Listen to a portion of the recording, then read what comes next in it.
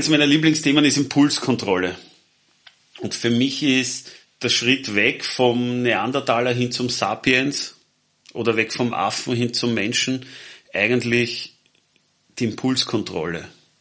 Dass wir weniger Marionetten unserer Hormone sind, die uns einfach anschaffen, wie intensiv wir ein Verhalten zeigen oder nicht, sondern uns dessen bewusst sein können, was bei uns abläuft, dass wir eben rekursiv denken können und sagen, okay, ich spüre in mir gerade Wut hochsteigen, aber ich werde nicht entsprechend reagieren, weil es richtet so viel Sekundärschaden an, dass ich besser mal die Pappen halte.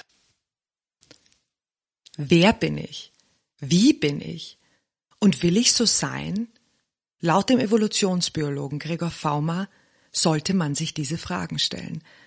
Denn Selbsterfahrung und Selbsterkenntnis würden uns zu einem Homo sapiens machen. Wir sprechen in dieser Episode aber auch über Affen und wie diese mit Ungewissheit umgehen. Krisenresilienz beim Menschen und Impulskontrolle.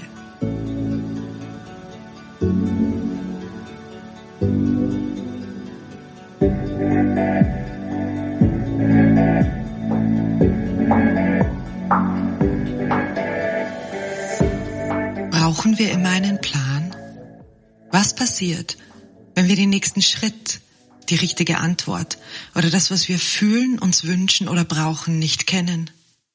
Können wir uns tatsächlich über etwas sicher sein? Und welchen Nutzen hat das Ungewisse?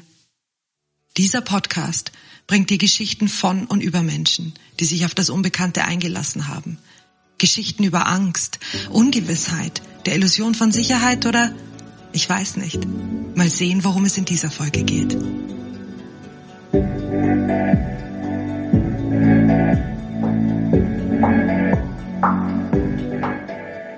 Mein Name ist Katharina Bayer und ich begleite dich auf die Reise ins Ungewisse.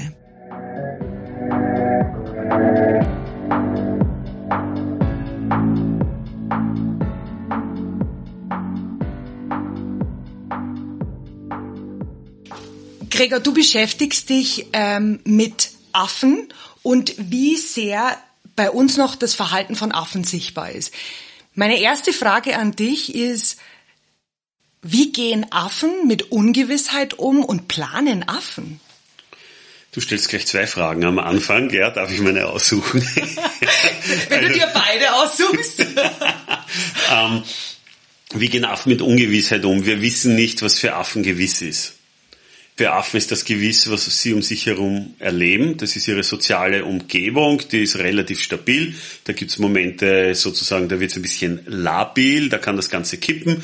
Da sind sie dann auch sehr aufgeregt, das kann man messen über die Stresshormone im Blut und dergleichen. Aber sonst tritt dann wieder Entspannung ein. Ja. Man hat schon gehört, es gibt Kriegsführung auch unter Menschenaffen. Auch da kann man nicht wirklich von stabiler Situation reden, sondern da geht's tatsächlich um Leben und Tod. Das heißt, wir haben schon noch ein Konzept von Leben und Tod und ich glaube, sie planen, um auf die andere Frage einzugehen, zu überleben. Mhm. Sie planen, die Männchen in der Hierarchie nach oben zu kommen, weil sie dann mehr Geschlechtspartnerinnen haben. Sie planen Koordinationen mit anderen Affen.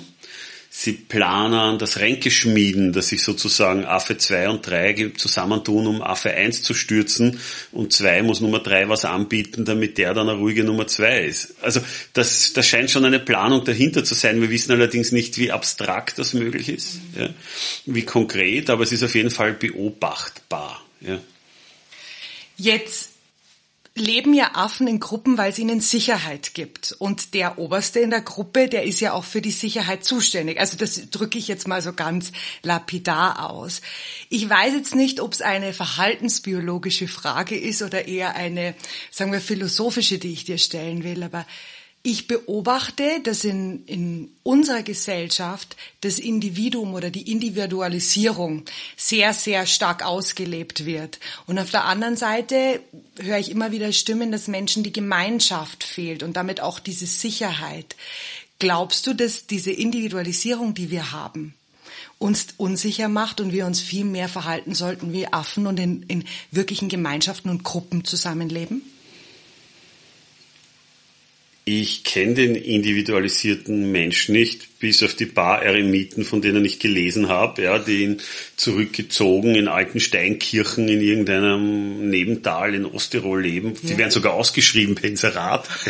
Eine Einsiedelei ist wieder zu haben oder so weiter. Also das sind die einzigen Menschen, von denen ich weiß, dass sie tatsächlich isoliert leben. Alle anderen Menschen leben in einem ständigen Verband. Also das Individualisierte scheint mir tatsächlich, klingt für mich eher nach Marketing als nach Realität, weil wo ist der individualisierte Mensch? Wenn ich meinen Interessen nachgehe, bin ich deswegen individualisiert. Wenn ich schaue, dass ich meine Situation verbessere, in der ich lebe, bin ich deswegen individualisiert. Ich glaube nicht. Entkomme ich meiner Mutter, denke ich nicht an meinen Vater. Wie ist es in meinem Familienverband? Schaffe ich es hier, individualisiert zu leben? Nein. Ja. Hast ein Kind, vergiss das Individualisierte, ja, sondern gehst du im Kind auf. Am Ende möchtest deine Freizeit auch mit Menschen verbringen, mit denen du gewisse Grundwerte teilst und vielleicht Gemeinsames erlebt hast. Das nennt man einen Freundeskreis. Wo ist der individualisierte Mensch? Ich sehe den weit und breit nicht. Darüber hinaus funktioniert der individualisierte Mensch auch nicht. Also wir sind zwingend soziale Lebewesen. Wir bestehen alleine eigentlich nicht. In der modernen Welt ja, aber mit den 15 Millionen Jahre Erbe auf dem Buckel eigentlich nein. Ich meinte auch mit individualisiert sowas wie, es gibt mehr Single-Haushalte, wenn Singles im Homeoffice arbeiten, dass ich gern versuche, Einzigartigkeit darzustellen, um mich so zu positionieren und das in diese Richtung individualisiert, um mich von der Masse abzuheben. Das wirkt auf mich so, als würde man einem Atom sagen, dass es individualisiert ist, obwohl man genau weiß, es ist Bestandteil eines Moleküls, ja, oder ein Elektron als Teil eines Atoms, ja. Du kannst natürlich sagen, ich wohne allein in meiner Single-Wohnung, aber du verlässt sie, du gehst raus, du stehst im Supermarkt an der Schlange, sorry, ja. Und du findest vielleicht auch Sexualpartner oder Partnerinnen, muss ja nicht in deiner Wohnung sein, kann ja in deren Wohnung sein, oder du gehst in einen Swingerclub, ich weiß es ja nicht, ja, oder Sex-Positiv-Dinge, aber wo bleibt da das Individualisierte? Nur weil ich mir einen Rückzugsort schaffe, ja, wo ich sage, ich brauche hin und wieder ein paar Stunden für mich allein, manche Stunden, andere Tage, aber letztendlich leben wir alle in einem Menschenverbund drinnen und dem, glaube ich, kann es tatsächlich nur als Eremit entkommen. Ja, das ist ein schöner Gedanke, weil dann habe ich viel mehr Verbundenheit, als ich dachte. Ich meine, nimm unsere Situation her. Ja? Ja. Wenn du dich zum Beispiel siehst als jemand sehr individualisierten, die ganz ihr Ding macht, ja, und das ist das Höchste und Wichtigste, sage ich, trotzdem sitzt jetzt bei mir im Büro, ja, und wir schauen uns an und reden miteinander. Ja? Also was falsch gemacht? Ja. Also dein Podcast kannst du aufzeichnen, individualisiert, ja. Du brauchst die anderen dazu, ja. Du brauchst wahrscheinlich jemanden, der dir die Haare macht, ja. Du brauchst jemanden, der dir Zahnpasta zur Verfügung stellt und der dir die Kleidung im Geschäft auflegt, damit du sie dir dort aussuchen kannst. Wo ist das Individualisierte? Ich sehe es nicht. Na, das ist ein schöner Gedanke. Ich glaube, ich habe das so noch nie gesehen. Deswegen rede ich ja mit dir. Ja. Auch wenn wir entwicklungsgeschichtlich noch nicht so alt sind, der Mensch, ja. Ich denke da immer an dieses schöne Maßband, das du in deinen Vorträgen hernimmst. Hat sich doch in den letzten, würde ich mal sagen, Jahrzehnten oder im letzten Jahrhundert sehr stark etwas verändert, nämlich Digitalisierung und Globalisierung.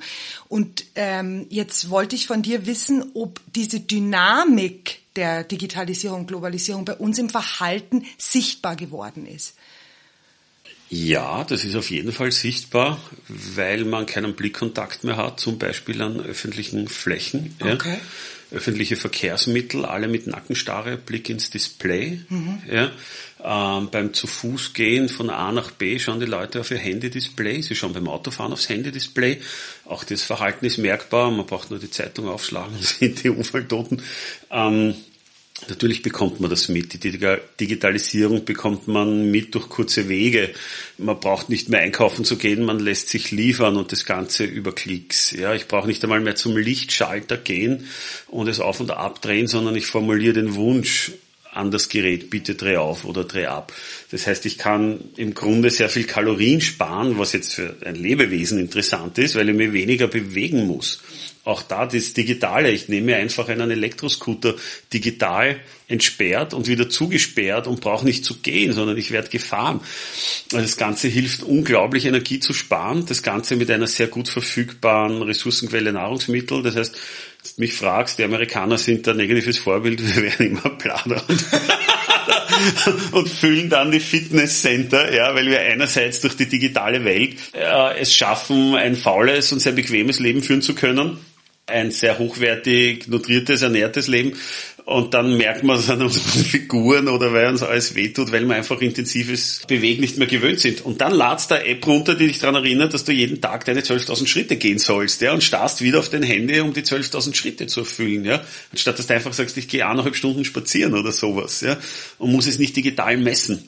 Aber es ist scheinbar ein sehr großes Bedürfnis von uns, sich in der digitalen Welt einzuklicken und diese Versprechungen an die Bequemlichkeit dann auch tatsächlich an sich zu erleben und zu genießen. Sind wir in unseren Bewegungen oder Bewegungsabläufen insgesamt schneller geworden? Na, wir kommen schneller von A nach B, aber wir kompensieren das durch Distanzen in der Regel. Also ich kann es jetzt nicht genau bezeugen, aber ich glaube, es gibt sehr schöne Arbeiten, die zeigen, dass die Menschen immer in etwa gleich lang reisen. Nur früher hat man halt 2 Tage bis nach Bad Ischl gebraucht, jetzt braucht man halt 2 Tage, bis man in Neuseeland ist. Die 2 Tage nimmt man offensichtlich in Kauf für eine lange Reise. Das ist, glaube ich, der große Unterschied. Der Radius ist viel, viel größer geworden. Ja. Bequemer? Ja, womöglich, aber wenn man sagt, ich soll 3 Stunden vor Abflug am Flughafen sein, muss 1 Stunde mit dem Taxi noch in Kauf nehmen, Angst haben, dass wir im Stau stehen, weil auf der Flughafenautobahn sehr oft was steht. Dann bin ich dort eingepfercht, dann sitze ich dort in Lobbys und Lounges, habe x-fach gesiebte Luft, werde dann wieder durch schmale Kanäle geschleust, wie eine Kuhherde, ja, auf dem Weg zum Schlachter, hinein in das schmale Flugzeug, sitzt dort. Ist das bequem? Ja, man sagt mir, was ich mitnehmen darf und was nicht. Ich muss ständig Angst haben, ob mein Ticket gilt oder nicht, oder ob er aussortiert wird, weil überbucht, ob ich einreisen darf. Also die Bequemlichkeit kann man im Grunde auch ein wenig in Frage stellen. Ja, wir sitzen immer in einer Kutsche wie der Mozart, der extrem drunter gelitten hat unter den schlechten Straßen. Ja, da hat's da wirklich die Plomben rausgehauen. Gab es damals noch keine, da waren es halt gleich dezent, ja. Aber wirklich von komfortabel, da musst du schon sehr wohlhabend sein, damit du komfortabel reisen kannst, ja, da musst du wirklich wohlhabend sein. Wenn du jetzt schon ansprichst, all diese Dinge, die auf einen da so einprasseln, wie man getrieben ist, wenn man zum Beispiel fliegt, Stichwort Globalisierung, ich gehe an fremde Orte, treffe fremde Menschen, fremdes Verhalten, fremde Werte. Wie sicher macht mich das? Also im Vergleich zu, weiß ich nicht, noch meinen Großvater, der noch jeden im Dorf kannte. Und wenn ein Fremder einmal im Jahr gekommen ist, dann hat man den komisch angeschaut. Jetzt, wenn wir in Wien vor die Tür gehen, das sind doch nur fremde Leute. Also was macht das mit mir und meiner Gewissheit und Sicherheit? Wir haben offensichtlich die Gewissheit, dass wir vor Fremden keine Angst haben müssen. Für mich ein ganz großes Thema der Menschwerdung in der Hominiden-Evolution. Wo sind die Benefits eigentlich zu früher? Und viele sind meines Erachtens nur schön gesprochene Umgebungsparameter. Für mich ist der Benefit schlechthin, dass wir vor anderen keine Angst haben müssen. Grundsätzlich nicht. Wir bewegen uns ständig in Umgebungen, wo wir ausschließlich fremde Menschen treffen. Und keiner hat eigentlich Angst davor, wenn er die Rotenturmstraße raufgeht oder die Währinger Straße runter und da kommen die Fremden entgegen, dass da irgendeiner einfach einen aufs Maul haut. Ja, oder dich schnappt, dich sexuell belästigt oder sonst was. Es passiert gelegentlich, aber gemessen an der Zahl an Encounters, an Treffen von Fremde treffen einander, laufen einander über den Weg, passiert eigentlich nichts. Das geht gegen null. Jeder Fall ist bedauerlich, wo doch was passiert. Und wir haben auch die Gewaltentrennung und so weiter, damit das kontrolliert wird und solche Sachen. Aber ich finde das fantastisch, dass man letztendlich als Mann oder als Frau sich in einer Metropole wie Wien frei bewegen kann, eigentlich zu jeder Uhrzeit. Ja? Und dieses keine Angst haben müssen oder zu brauchen, finde ich ein unfassbarer Benefit, ein Schmerz, den man nicht mehr kennt. Ja? Weil echte Angst haben, glaube ich, wissen wir alle nicht in unserer Wohlstandsgesellschaft, was es heißt, tatsächlich existenzielle Angst zu haben. Und wer das einmal erlebt, wer gestalkt wurde oder ähnliches, irgendeiner Form von privaten Terror ausgesetzt, weiß, was Angst ist, was das für ein unfassbar unerträgliches Gefühl ist und dass man unter dieser Angst nicht lang gedeihen kann. Und das, glaube ich, ist das, was wir geschafft haben. Wir haben es geschafft, uns Umgebungen zu bauen, tatsächlich durch Infrastruktur, die uns Sicherheit gibt und die uns die Angst nimmt vor dem Fremden da draußen. Und es muss schon sehr, sehr fremd sein, dass wir Scheu haben, dass wir womöglich sogar Respekt haben, was ja schön wäre, aber auf jeden Fall Scheu um nicht gleich an jeden um den Arm zu fallen. Ja. Aber das muss schon sehr fremd sein. Letztendlich kann ja jeder von uns, wenn ich nach Miami fliege und dort aussteige, muss ich nicht Angst haben, dass mir was passiert. Ja, kannst Beispiele aus der ganzen Welt hernehmen, wenn ein Japaner wirklich komplett andere Kultur, ja, nach Paris fliegt, dort aussteigt und durch die Stadt geht, muss er Angst haben? Nein. Eigentlich nicht. Ja. Und die Orte, wo man sagt, vielleicht ist es besser, sich dort nicht am Abend hinzubewegen, ja, das recherchiert man halt. Ja. Oder dann habe ich nicht so viel mit, dass wenn jemand sagt, okay, ich raub dich mal geschwind aus, ja, dann sage ich, nimm da, was du findest an mir. Ja. Wenn ich dieses Viertel unbedingt habe sehen müssen bei der Nacht, ja, dann ist das halt, wie soll man sagen, die Deppensteuer, die man zahlt. Aber du redest jetzt gerade von der Gewissheit, dass mir wahrscheinlich nichts passiert bei den vielen Menschen, die ich treffe. Jetzt, wenn ich in einem Flugzeug bin, das sind ja mir meistens nur fremde Menschen. Und der Körper spürt ja, dass das fremde Menschen sind und ich komme an einen fremden Ort. Ich verstehe, dass mir mein Gehirn sagt, du bist sicher. Glaubst du, dass unser Körper nicht sich manchmal damit unsicher fühlt, weil der noch wahrnimmt, das sind ja alles andere Menschen, die ich nicht kenne? Unser Körper belohnt uns sogar, also du trennst hier Gehirn vom Körper, was ich ja sehr spannend finde, ja. Die kommunizieren schon ganz gut miteinander. Also sehr oft sagt in dieser Gedankentrennung der Körper dem Gehirn, was es denken soll. Ja? Das Bauchgefühl. Ja. Und das Bauchgefühl gerade in neuen Gegenden, dieses Explorieren, ist etwas, wo uns das Gehirn dann belohnt mit Wohlfühlhormonen. Wenn du in eine neue Umgebung kommst, dich umschaust und sagst, gehe ich links, gehe ich rechts, was erwartet mich dort? Man weiß das von Rattenexperimenten, die reagieren, wenn sie neue Umgebungen explorieren, genauso wie wenn man sie an den Brustwarzen kitzelt. Ja, es sind tatsächlich dieselben Hormone, die ausgeschüttet werden. Das machen Verhaltensbiologen und Neurobiologen. Ja, Pangsek war das. Also da kommt eher sogar was Positives rein. Ja, ich glaube, wir haben ein Gespür dafür.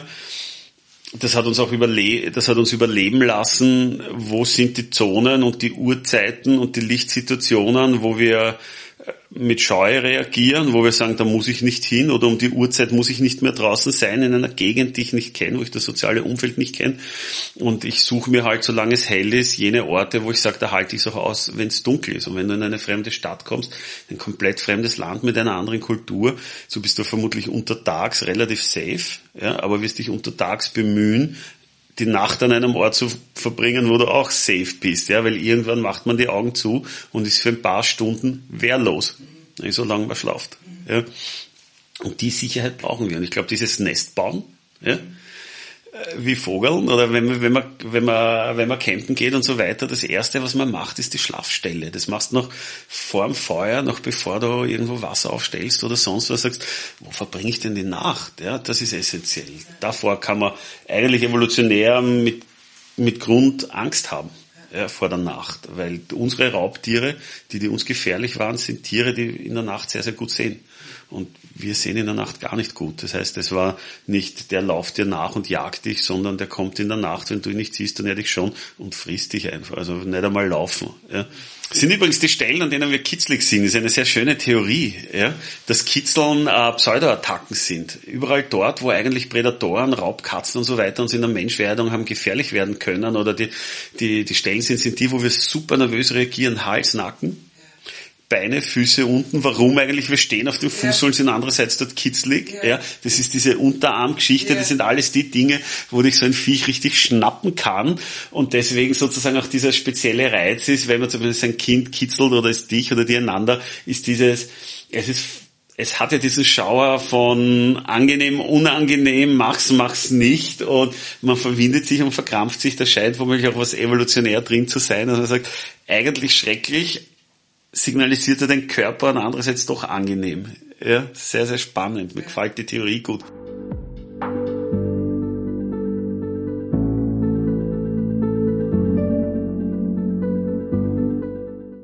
Drei Reaktionen, die immer wieder besprochen werden, wenn es um Angst geht, ist Flucht, Kampf oder Erstarren. Kann man es wirklich so verallgemeinern oder sind es nicht eher Reaktionen in Extremsituationen von Angst? Ich würde nicht sagen, dass das Verallgemeinerungen sind, sondern das sind die am häufigst beobachteten Verhaltensmuster. Mhm. Und jedes Verhaltensmuster wird unterschiedlich intensiv dargestellt. Aber letztendlich musst du es irgendwann benamsen und eine Kategorie dazu finden. Aber ja, es ist so, dass Tiere unter starkem Stress schockgefrieren, ja, das einfach mal innehalten, ja, dann kommt womöglich die unglaubliche Attacke aus dieser Angst heraus, aus dieser Lähmung, oder sie schaffen es vorher abzuhauen. Das Spannende ist, dass uns ja der Körper weiß es vorher, das heißt, der schüttet ja das entsprechende Hormon aus, das dich entweder für den Kampf oder für die Flucht vorbereitet, und je nachdem, was dir die Amygdala sagt, rennst oder kämpfst. Ja, und diese Pause sozusagen, dieses kurz Nachdenken, Innehalten, ist eigentlich dieses Schockgefrieren in der Situation. Und ich glaube, wir haben das öfter, als wir denken. Also du telefonierst mit jemandem, den du gut kennst, und die Person eröffnet dir eine grausame Wahrheit. Das ist dieses, wo wir machen. Was? Wie? Habe ich das richtig gehört? Das ist eigentlich ein Schockgefrieren. Das ist dieses, ich weiß jetzt gar nicht, was ich denken soll oder sagen soll oder reagieren soll. Mein Hirn sucht gerade irgendwie einen Weg. Man merkt, wie das arbeitet, aber zu keiner Lösung kommt. Und dann sagt man, war das jetzt im Scherz oder ernst? Und man ist noch Lichtjahre davon entfernt, mit Flucht oder mit Kampf zu beginnen. Und Flucht ist ja auch zum Beispiel, dass ich eine Diagnose nicht wahrnehme, die dir jemand sagt, zum Beispiel. Das ist eine Flucht. Ja? Oder ich stelle mich dagegen und sage, so ein Blödsinn, so ein unglaublicher Unsinn, sie haben das vertauscht, das glauben sie eigentlich. Also ja? Widerstand. Widerstand, ich gehe sofort in den Widerstand, aber vorher bin ich einmal was? Wie bitte? Nochmal, ja, die Leute fallen in ein Raumzeitloch, ja, das sind in der persönlichen Krise, verlassen die mehr oder weniger dann den Körper, sind irgendwo unterwegs, nur nicht bei sich, und dann musst du das erst wieder einfangen, ja, damit du mit ihnen dann weiterarbeiten kannst, ja, wenn ich das als Coach sagen darf, ja, also du musst die ins Hier und Jetzt führen, ja, stabilisieren, damit du überhaupt Zugang zu ihnen bekommst und wieder irgendwie zur Ratio hin, ja, und sagen, was ist denn jetzt los und wie ist das, ja, weil die sind irgendwo, ja. Meistens sage ich deute das da an, sieht man im Podcast nicht, ja, aber das ist der hektische Blick irgendwo im Raum herum, ja, auch der Kopf folgt dann, es wieder Suchen nach einem Fluchtweg, ja. Tja, jetzt weiß ich auch nicht. Ja. Und das ist eine schiere Diagnose, das kann aber auch die Entscheidung sein von einem Geschäftsführer oder einem Abteilungsleiter, die einem wehtut, der einen aber auch freut. Man muss ja nicht nur das Negative nehmen, man sagt, was? Wirklich? Na, ehrlich jetzt? Na, ich habe was gewonnen? Gibt's ja gar nicht. Ich? Ja, also du merkst, ich habe so ein Delay, ich weiß gar nicht, wie ich reagieren soll. Das Schöne ist, ich habe das letztens gehört, eins meiner Lieblingsthemen ist Impulskontrolle. Und für mich ist der Schritt weg vom Neandertaler hin zum Sapiens oder weg vom Affen hin zum Menschen eigentlich die Impulskontrolle. Dass wir weniger Marionetten unserer Hormone sind, die uns einfach anschaffen, wie intensiv wir ein Verhalten zeigen oder nicht, sondern uns dessen bewusst sein können, was bei uns abläuft, dass wir eben rekursiv denken können und sagen, okay, ich spüre in mir gerade Wut hochsteigen, aber ich werde nicht entsprechend reagieren, weil es richtet so viel Sekundärschaden an, dass ich besser mal die Pappen halte. Also da wären wir ja bei Viktor Frankl, zwischen Reiz und Reaktion liegt ein Raum. Ganz genau, ja. Zwischen Funke und Feuer ist ein Raum. Und diese Impulskontrolle, wenn man die nicht hat, dann eskaliert es, dann fliegen die Fetzen, so wie heute in der Früh zwischen meiner Tochter und mir. Da hatte ich überhaupt keine Impulskontrolle und sie kennt das Konzept so nicht. Ja, und dann scheppert's mal, ja, und im Nachhinein denkt man sich, hätte ich auch anders lösen können, ja. Was mir gut gefällt, ist, dass eben Übungen aus dem Coaching, aus der Psychotherapie, aus der Meditation heraus dir helfen, diese Zeitspanne zwischen Funke und Feuer in die Länge zu ziehen. Dass es gar nicht zu einem Feuer wird, dass du sagst, okay, ich merke, in mir kocht's auf oder in mir brandet Freude auf, oder nicht immer im Negativen sein, ja. Was mache ich jetzt damit? Will ich überhaupt meiner Reaktion freien Lauf lassen? Oder will ich da eher einen geführten Dialog mit meiner Reaktion haben? Man kann ja sagen, ich lasse es ein bisschen zu, ich lasse es schon einfärben. Ich gebe meinen Mitmenschen schon zu verstehen, dass das so sicher nicht geht mit mir, aber ich werde nicht in dem Maß hinbeißen, nach dem mir eigentlich gerade wäre. Und das ist für mich der Schritt in Richtung Homo sapiens. Wir sind dort noch lange nicht. Ja? Und warum? Weil es in den Schulen nicht gelehrt wird. Das wäre mein ganz großer Wunsch, ja, dass Haltung, gewaltfreie Kommunikation, Wertschätzung, dass das Themen sind, wo du sagst, du verlässt kein Pflichtschulcurriculum, ohne dass wirklich mitbekommen zu haben, weil es ganz viele Fragen löst. Du brauchst sehr oft gar keinen politischen Diskurs mehr führen, wenn du ein Konzept von Haltung und Menschenwürde hast. Ja? Weil dann plakatiert man manche Sachen nicht, wenn man eine Idee von Menschenwürde hat. Ja? Dann denkt man manche Sachen nicht. Dann brauche ich darüber nicht einmal politisch diskutieren. Und das fehlt halt. Das ist, finde ich, körpersprachlich auch so interessant, weil das Wort die Haltung, ja auch die Körperhaltung, also wenn du an der Körperhaltung des anderen schon erkennst, ob der in Widerstand mit dir ist oder nicht. Ja. Ganz genau. Es wird immer mehr in Unternehmen laut, dass man Mitarbeiter sucht, die sich sehr einfach Veränderungen anpassen können. Das ist so der Wunschmitarbeiter, jemand, der mit der Veränderung geht. Jetzt habe ich gleich 3 Fragen an dich. Ist erstens, kann sich der Mensch eigentlich schnell anpassen? Welche Bedingungen fördern, dass sich der Mensch anpassen kann? Und sind Krisen etwas, das förderlich für Anpassung ist oder eher hinderlich? Ich glaube, wir fangen mit Frage 3 an. Die führt uns nämlich zu Frage 1. Es sind die Krisen, die den Mensch in der Evolution dazu genötigt haben, ein Lebewesen zu werden, das sich sehr gut anpassen kann. Ja? Das heißt, immer wenn was ist, mit dem wir nicht klarkommen, setzt man sich zusammen, das soziale Wesen, und sagt, wie gehen wir damit um? Das Nomadensein zum Beispiel ist die Krise, der Futter läuft dir davon, also gehen wir ihm nach. Also das Nicht-Sesshaft-Sein war ein Ergebnis dessen, dass du eine Ernährungskrise hast, ja, weil auf einmal um dich herum trocknet alles aus, es wächst keine Pflanze mehr, ein paar Wurzeln kannst du noch ausgraben, aber da kostet das Ausgraben mehr Kraft, als dir die Wurzel an Kohlenhydraten liefert. Also muss ich dorthin, wo Wasser ist, ich muss dorthin, wo Lebewesen sind, um mich von denen ernähren zu können. Das heißt, ich fange bereits an, auf meine Umwelt zu reagieren, um selbst überleben zu können. Je veränderlicher jetzt die Umweltbedingungen sind, desto eher überleben nur jene Menschen, die die Gabe haben, darauf zu reagieren und die Bereitschaft. Das ist jetzt sehr in Schwarz-Weiß ausgedrückt. Ja. Ich als Evolutionsbiologe denke hier natürlich immer, ich weiß nicht, in Zehntausender Schritten oder sowas und nicht in stündlichen Schritten. Aber prinzipiell, glaube ich, haben wir die Gabe und die Voraussetzung, sehr schnell auf unterschiedliche Situationen reagieren zu können. Was nicht heißt, dass die Reaktion klug ist oder richtig, aber zumindest reagieren wir mal, wir verharren nicht. Und die verharren, entweder haben es recht, und dann sind sie die Überlebenden, oder sie haben Unrecht, dann sind sie, die weg sind. Das ist wie mit der Impfdebatte. Die sich nicht impfen lassen, zeigen uns, den Geimpften vielleicht in ein paar Jahrzehnten die lange Nase. Seht das, wir haben es immer schon gewusst, wir leben und ihr nicht. Sage ich, schön, ja, kann man nichts machen. Oder umgekehrt, dass man sagt, hättest du impfen lassen, ja, will ich jetzt nicht an einem Sarg stehen, solche Dinge. Aber das weiß man im Nachhinein. Ja. Aber das Schöne ist, wir können ja alle möglichen Strategien fahren in der Population. Ich sage immer, wir brauchen die nützlichen Idioten. Wir brauchen die lustig sind und besonders mutig, die meinen, ich muss fliegen können wie ein Vogel. Von denen gab es viele.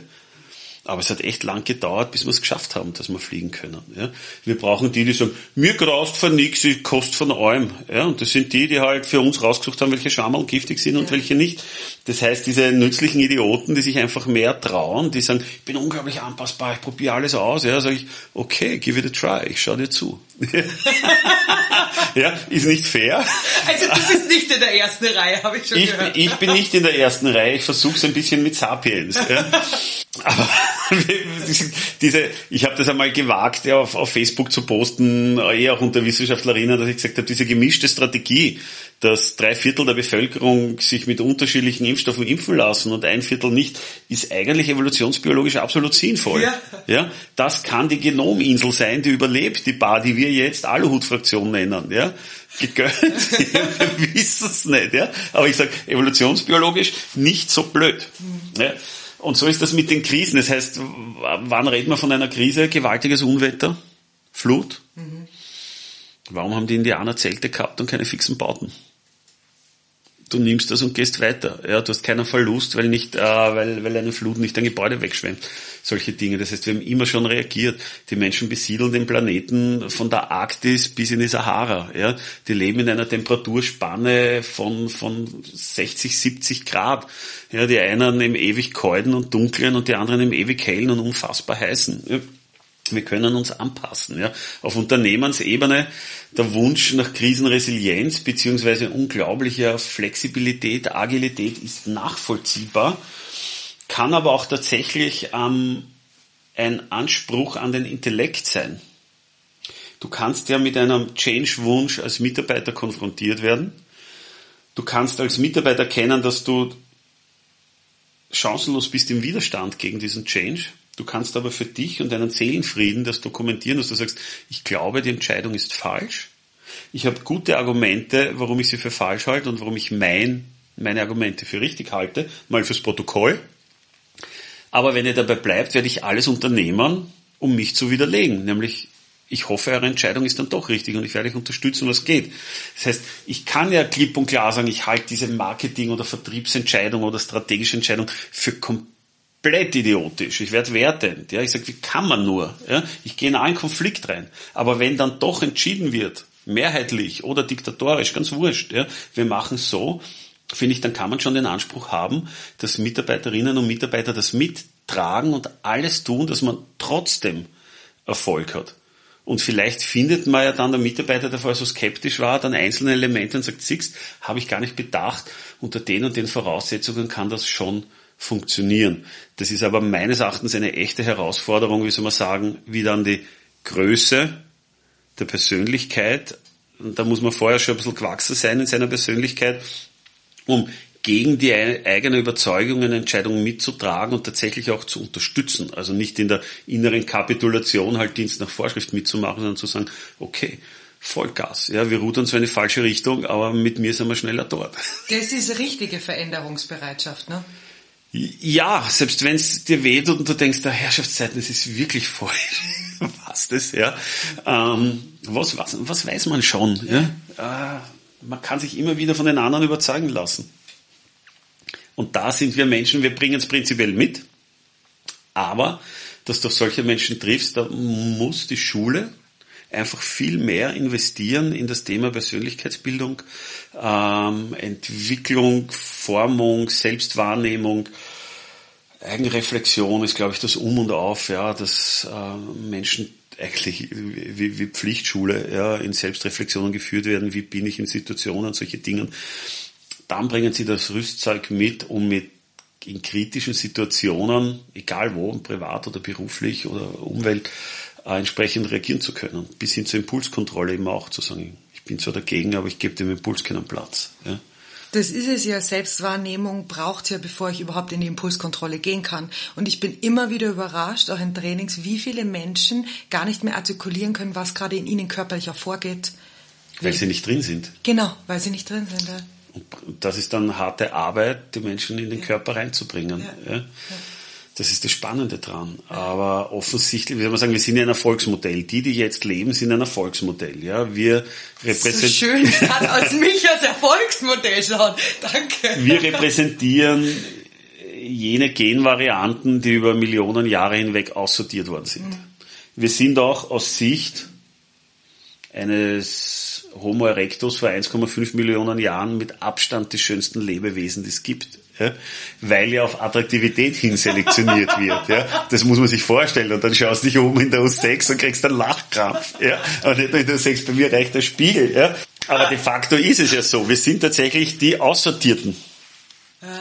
Unser Genom hat es bis heute geschafft. Und einen schönen Gedanken mag ich da einpflanzen. Ja. Dein Leben, mein Leben. Dieses Leben lebt, seit es Leben auf dem Planeten Erde gibt. Brennt dieses Feuer. Und nur wenn wir es nicht weitergeben, durch Fortpflanzung, ist es Schluss. Ist diese Flamme dann erloschen. Ja? Und wir beide, so wie wir da sitzen, sind eine Flamme, die ist 4,5 Milliarden Jahre alt. Weiß ich's? Nein? Ja? Irgendwo in dem Bereich, dass du sagst, die brennt seither. Sie wird einfach nur weitergereicht. Ja? Ist nie ausgegangen. Ich finde, es macht fast Verantwortung, finde ich unangenehm. Tu mir schwer mit Druck. Du nennst es jetzt Druck und Verantwortung. Ich fand es jetzt einen wunderschönen Gedanken so. Also Ja, ich lasse es ausgehen zum Beispiel. Ja? Ja, ich habe adoptiert, ja, also ich trage die Flamme von wem anderen weiter, aber nicht meine. Ja? Ja, wir geben unsere Flammen vielleicht anders weiter, jetzt nicht so, aber... Du, wir sollten reden miteinander. So, Gregor, bevor wir jetzt etwas reinkommen, reden wir über Kommunikationsfähigkeit. Es wird gesagt, dass Kommunikationsfähigkeit die Entwicklung des Menschen sehr begünstigt hat. Jetzt sehen wir, dass die Face-to-Face-Kommunikation weniger wird. Wir kommunizieren sehr viel virtuell, wir kommunizieren teilweise sogar mehr und es wird mehr ins Homeoffice verlagert und ich sehe meinen Gesprächspartner selten auch in der Arbeitswelt.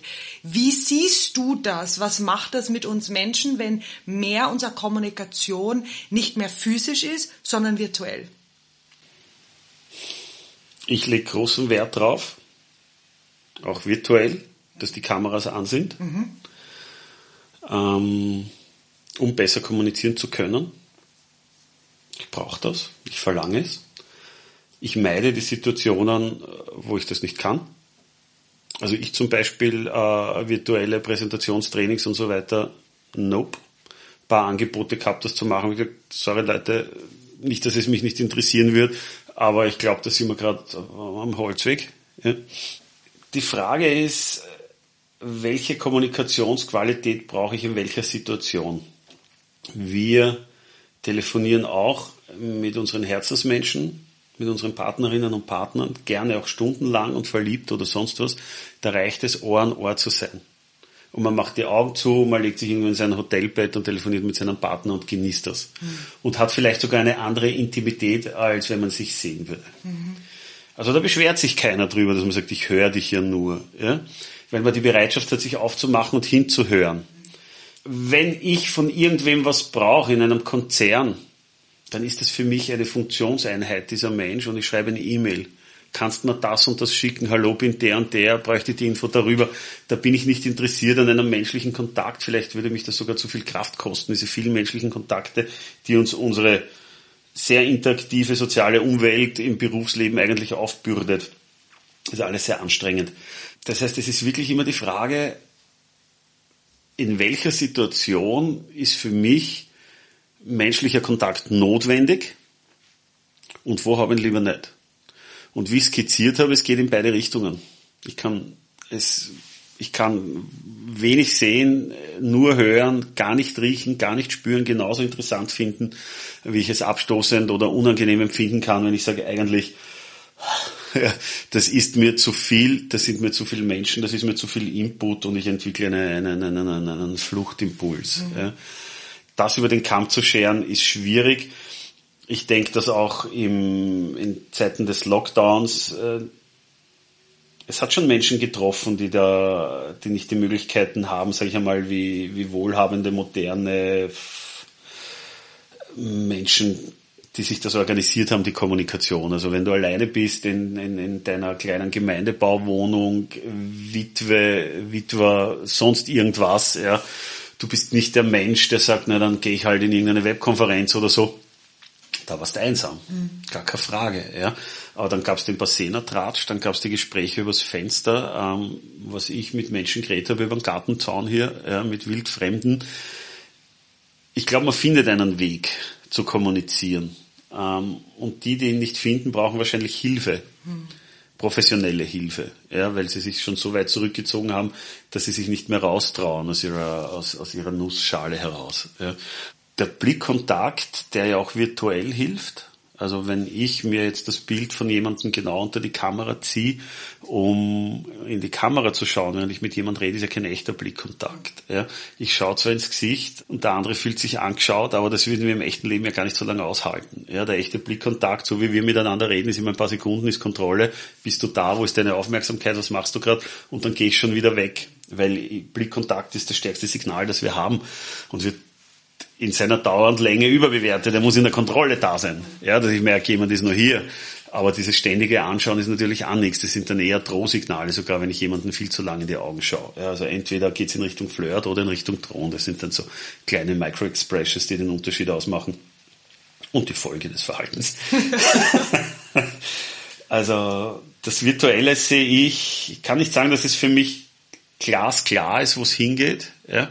Aber ich bin eher optimistisch, dass ich sage, ich habe wieder einen Kanal mehr, wo ich mit Menschen face-to-face kommunizieren kann, wenn ich will. Und wenn ich nicht will, nicht. Das ist so wie, jetzt mache ich die Vorhänge zu meiner Wohnung auf oder ziehe ich sie zu. Bin ich öffentlich oder bin ich es nicht? Ich habe es in der Hand. Ja.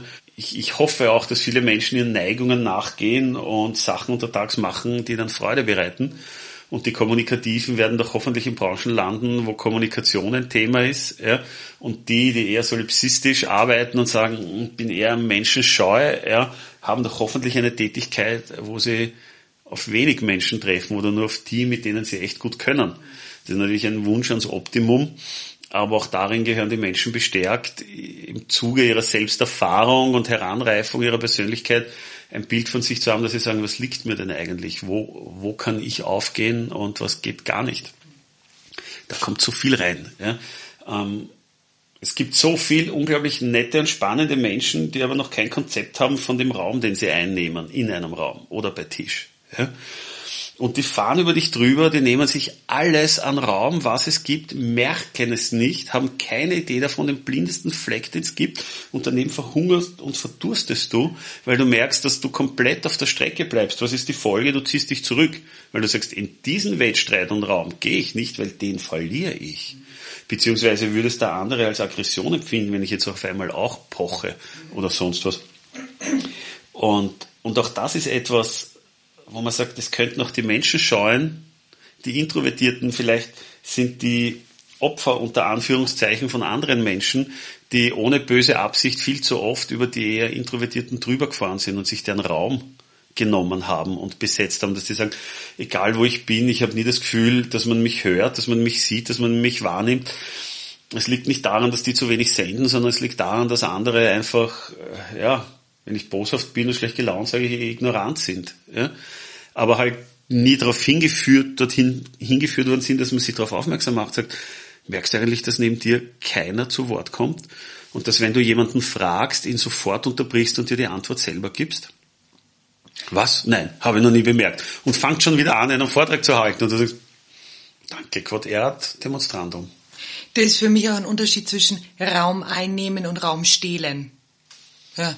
Also das ist ja ein Dominanzverhalten. Ich sehe das mit den Introvertierten aber ein bisschen anders, weil ich mir denke, dass manchmal ein Introvertierter, wenn man das jetzt mal plakativ sagen will, diese Einschätzungen finde ich immer spannend, wenn der nichts sagt und dann einmal was sagt, kann er auch schon ganz schön dominant wirken, durch das, dass er normales nichts sagt. Also ich sehe die nicht als... aber dann muss er gehört werden. Dann muss er gehört werden, ja. Ich habe 3 abschließende Fragen an dich, Gregor. Die erste ist, was ist deine größte Angst?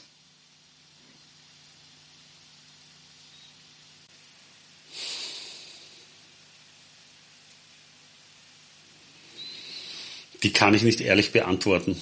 Mag ich nicht. Okay. Das auszusprechen ist was Schreckliches. Gewisse Dinge sind so, werden, wenn man sie ausspricht, unfassbar real. Also das weiß, wenn Therapie geht, Dinge mal wirklich sich sagen zu hören, haben einen so unglaublichen, also eine unglaubliche Wirkung. Ich kriege gerade die Gänsehaut, dass ich sage, ich habe gerade gemerkt, wo es mich hinzieht in Gedanken. Ich will das aber nicht ausformulieren, weil sonst brechen wir das Interview ab. Also, Entschuldige, den Podcast, das Gespräch. Danke für die Ehrlichkeit. Du hast vollkommen recht. Wir manifestieren es, indem wir manchmal Sachen sagen. Ja? Worte schaffen Wirklichkeit. Zweite Frage. Vielleicht ist das eine, wo es dich lieber hinziehen wird. Was machst du gerade, von dem du noch nicht weißt, wie es ausgehen wird? Eigentlich ist mein Berufsleben komplett so aufgebaut. Kein Ziel, kein Plan.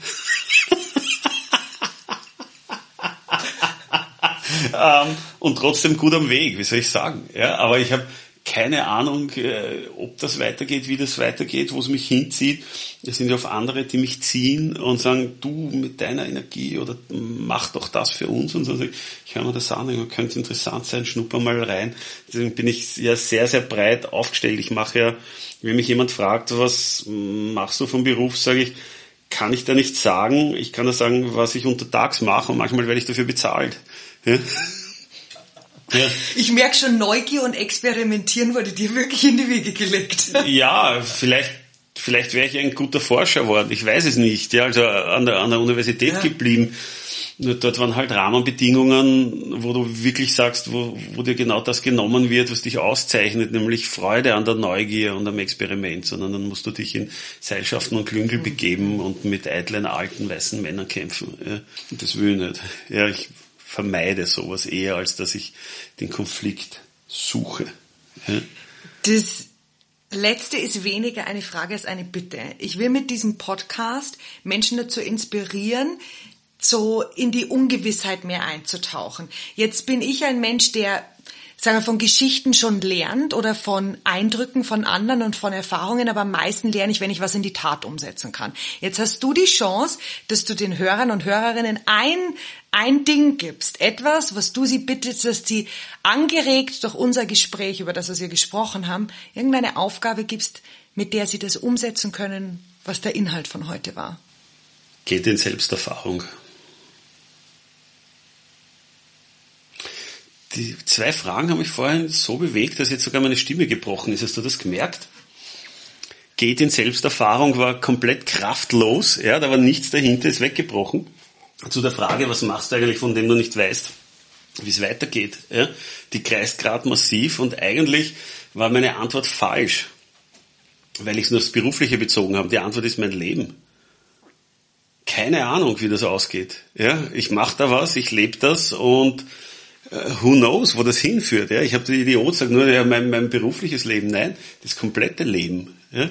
Aber ich kann sagen, was mir unglaublich geholfen hat, eben zum allerletzten Input. Ja, und ich bin felsenfest davon überzeugt, das ist sowas von zwingend notwendig für alle Menschen, in Selbsterfahrung zu gehen, geführt, über sich nachzudenken, sich mal Gedanken darüber zu machen, wie reagiere ich eigentlich in der Situation, wie bin ich, wer bin ich, und dann die entscheidende Frage, will ich das? Will ich so sein? Bin ich mit dem zufrieden? Und wer das schnell antwortet mit Ja, hat nicht ausreichend nachgedacht, ja, sage ich mal ganz keck, in meiner unsympathischen Art. Also Selbsterfahrung nicht unter 10 Stunden. Und gleich 3 verschiedene Therapeuten ausprobieren, die das mit einer machen. Ja. Das ist wirklich gut investiertes Geld. Ja. Das ist das beste investierte Geld, das man ausgeben kann. Erstens, man investiert es in sich. Zweitens, man erfahrt so viel Spannendes und Neues und kann wirklich einmal beginnen, sich vom Schlamm der Evolution zu befreien und womöglich ein freier Mensch zu werden. Ja. Vielen Dank, lieber Gregor. Vielen herzlichen Dank. Danke dir.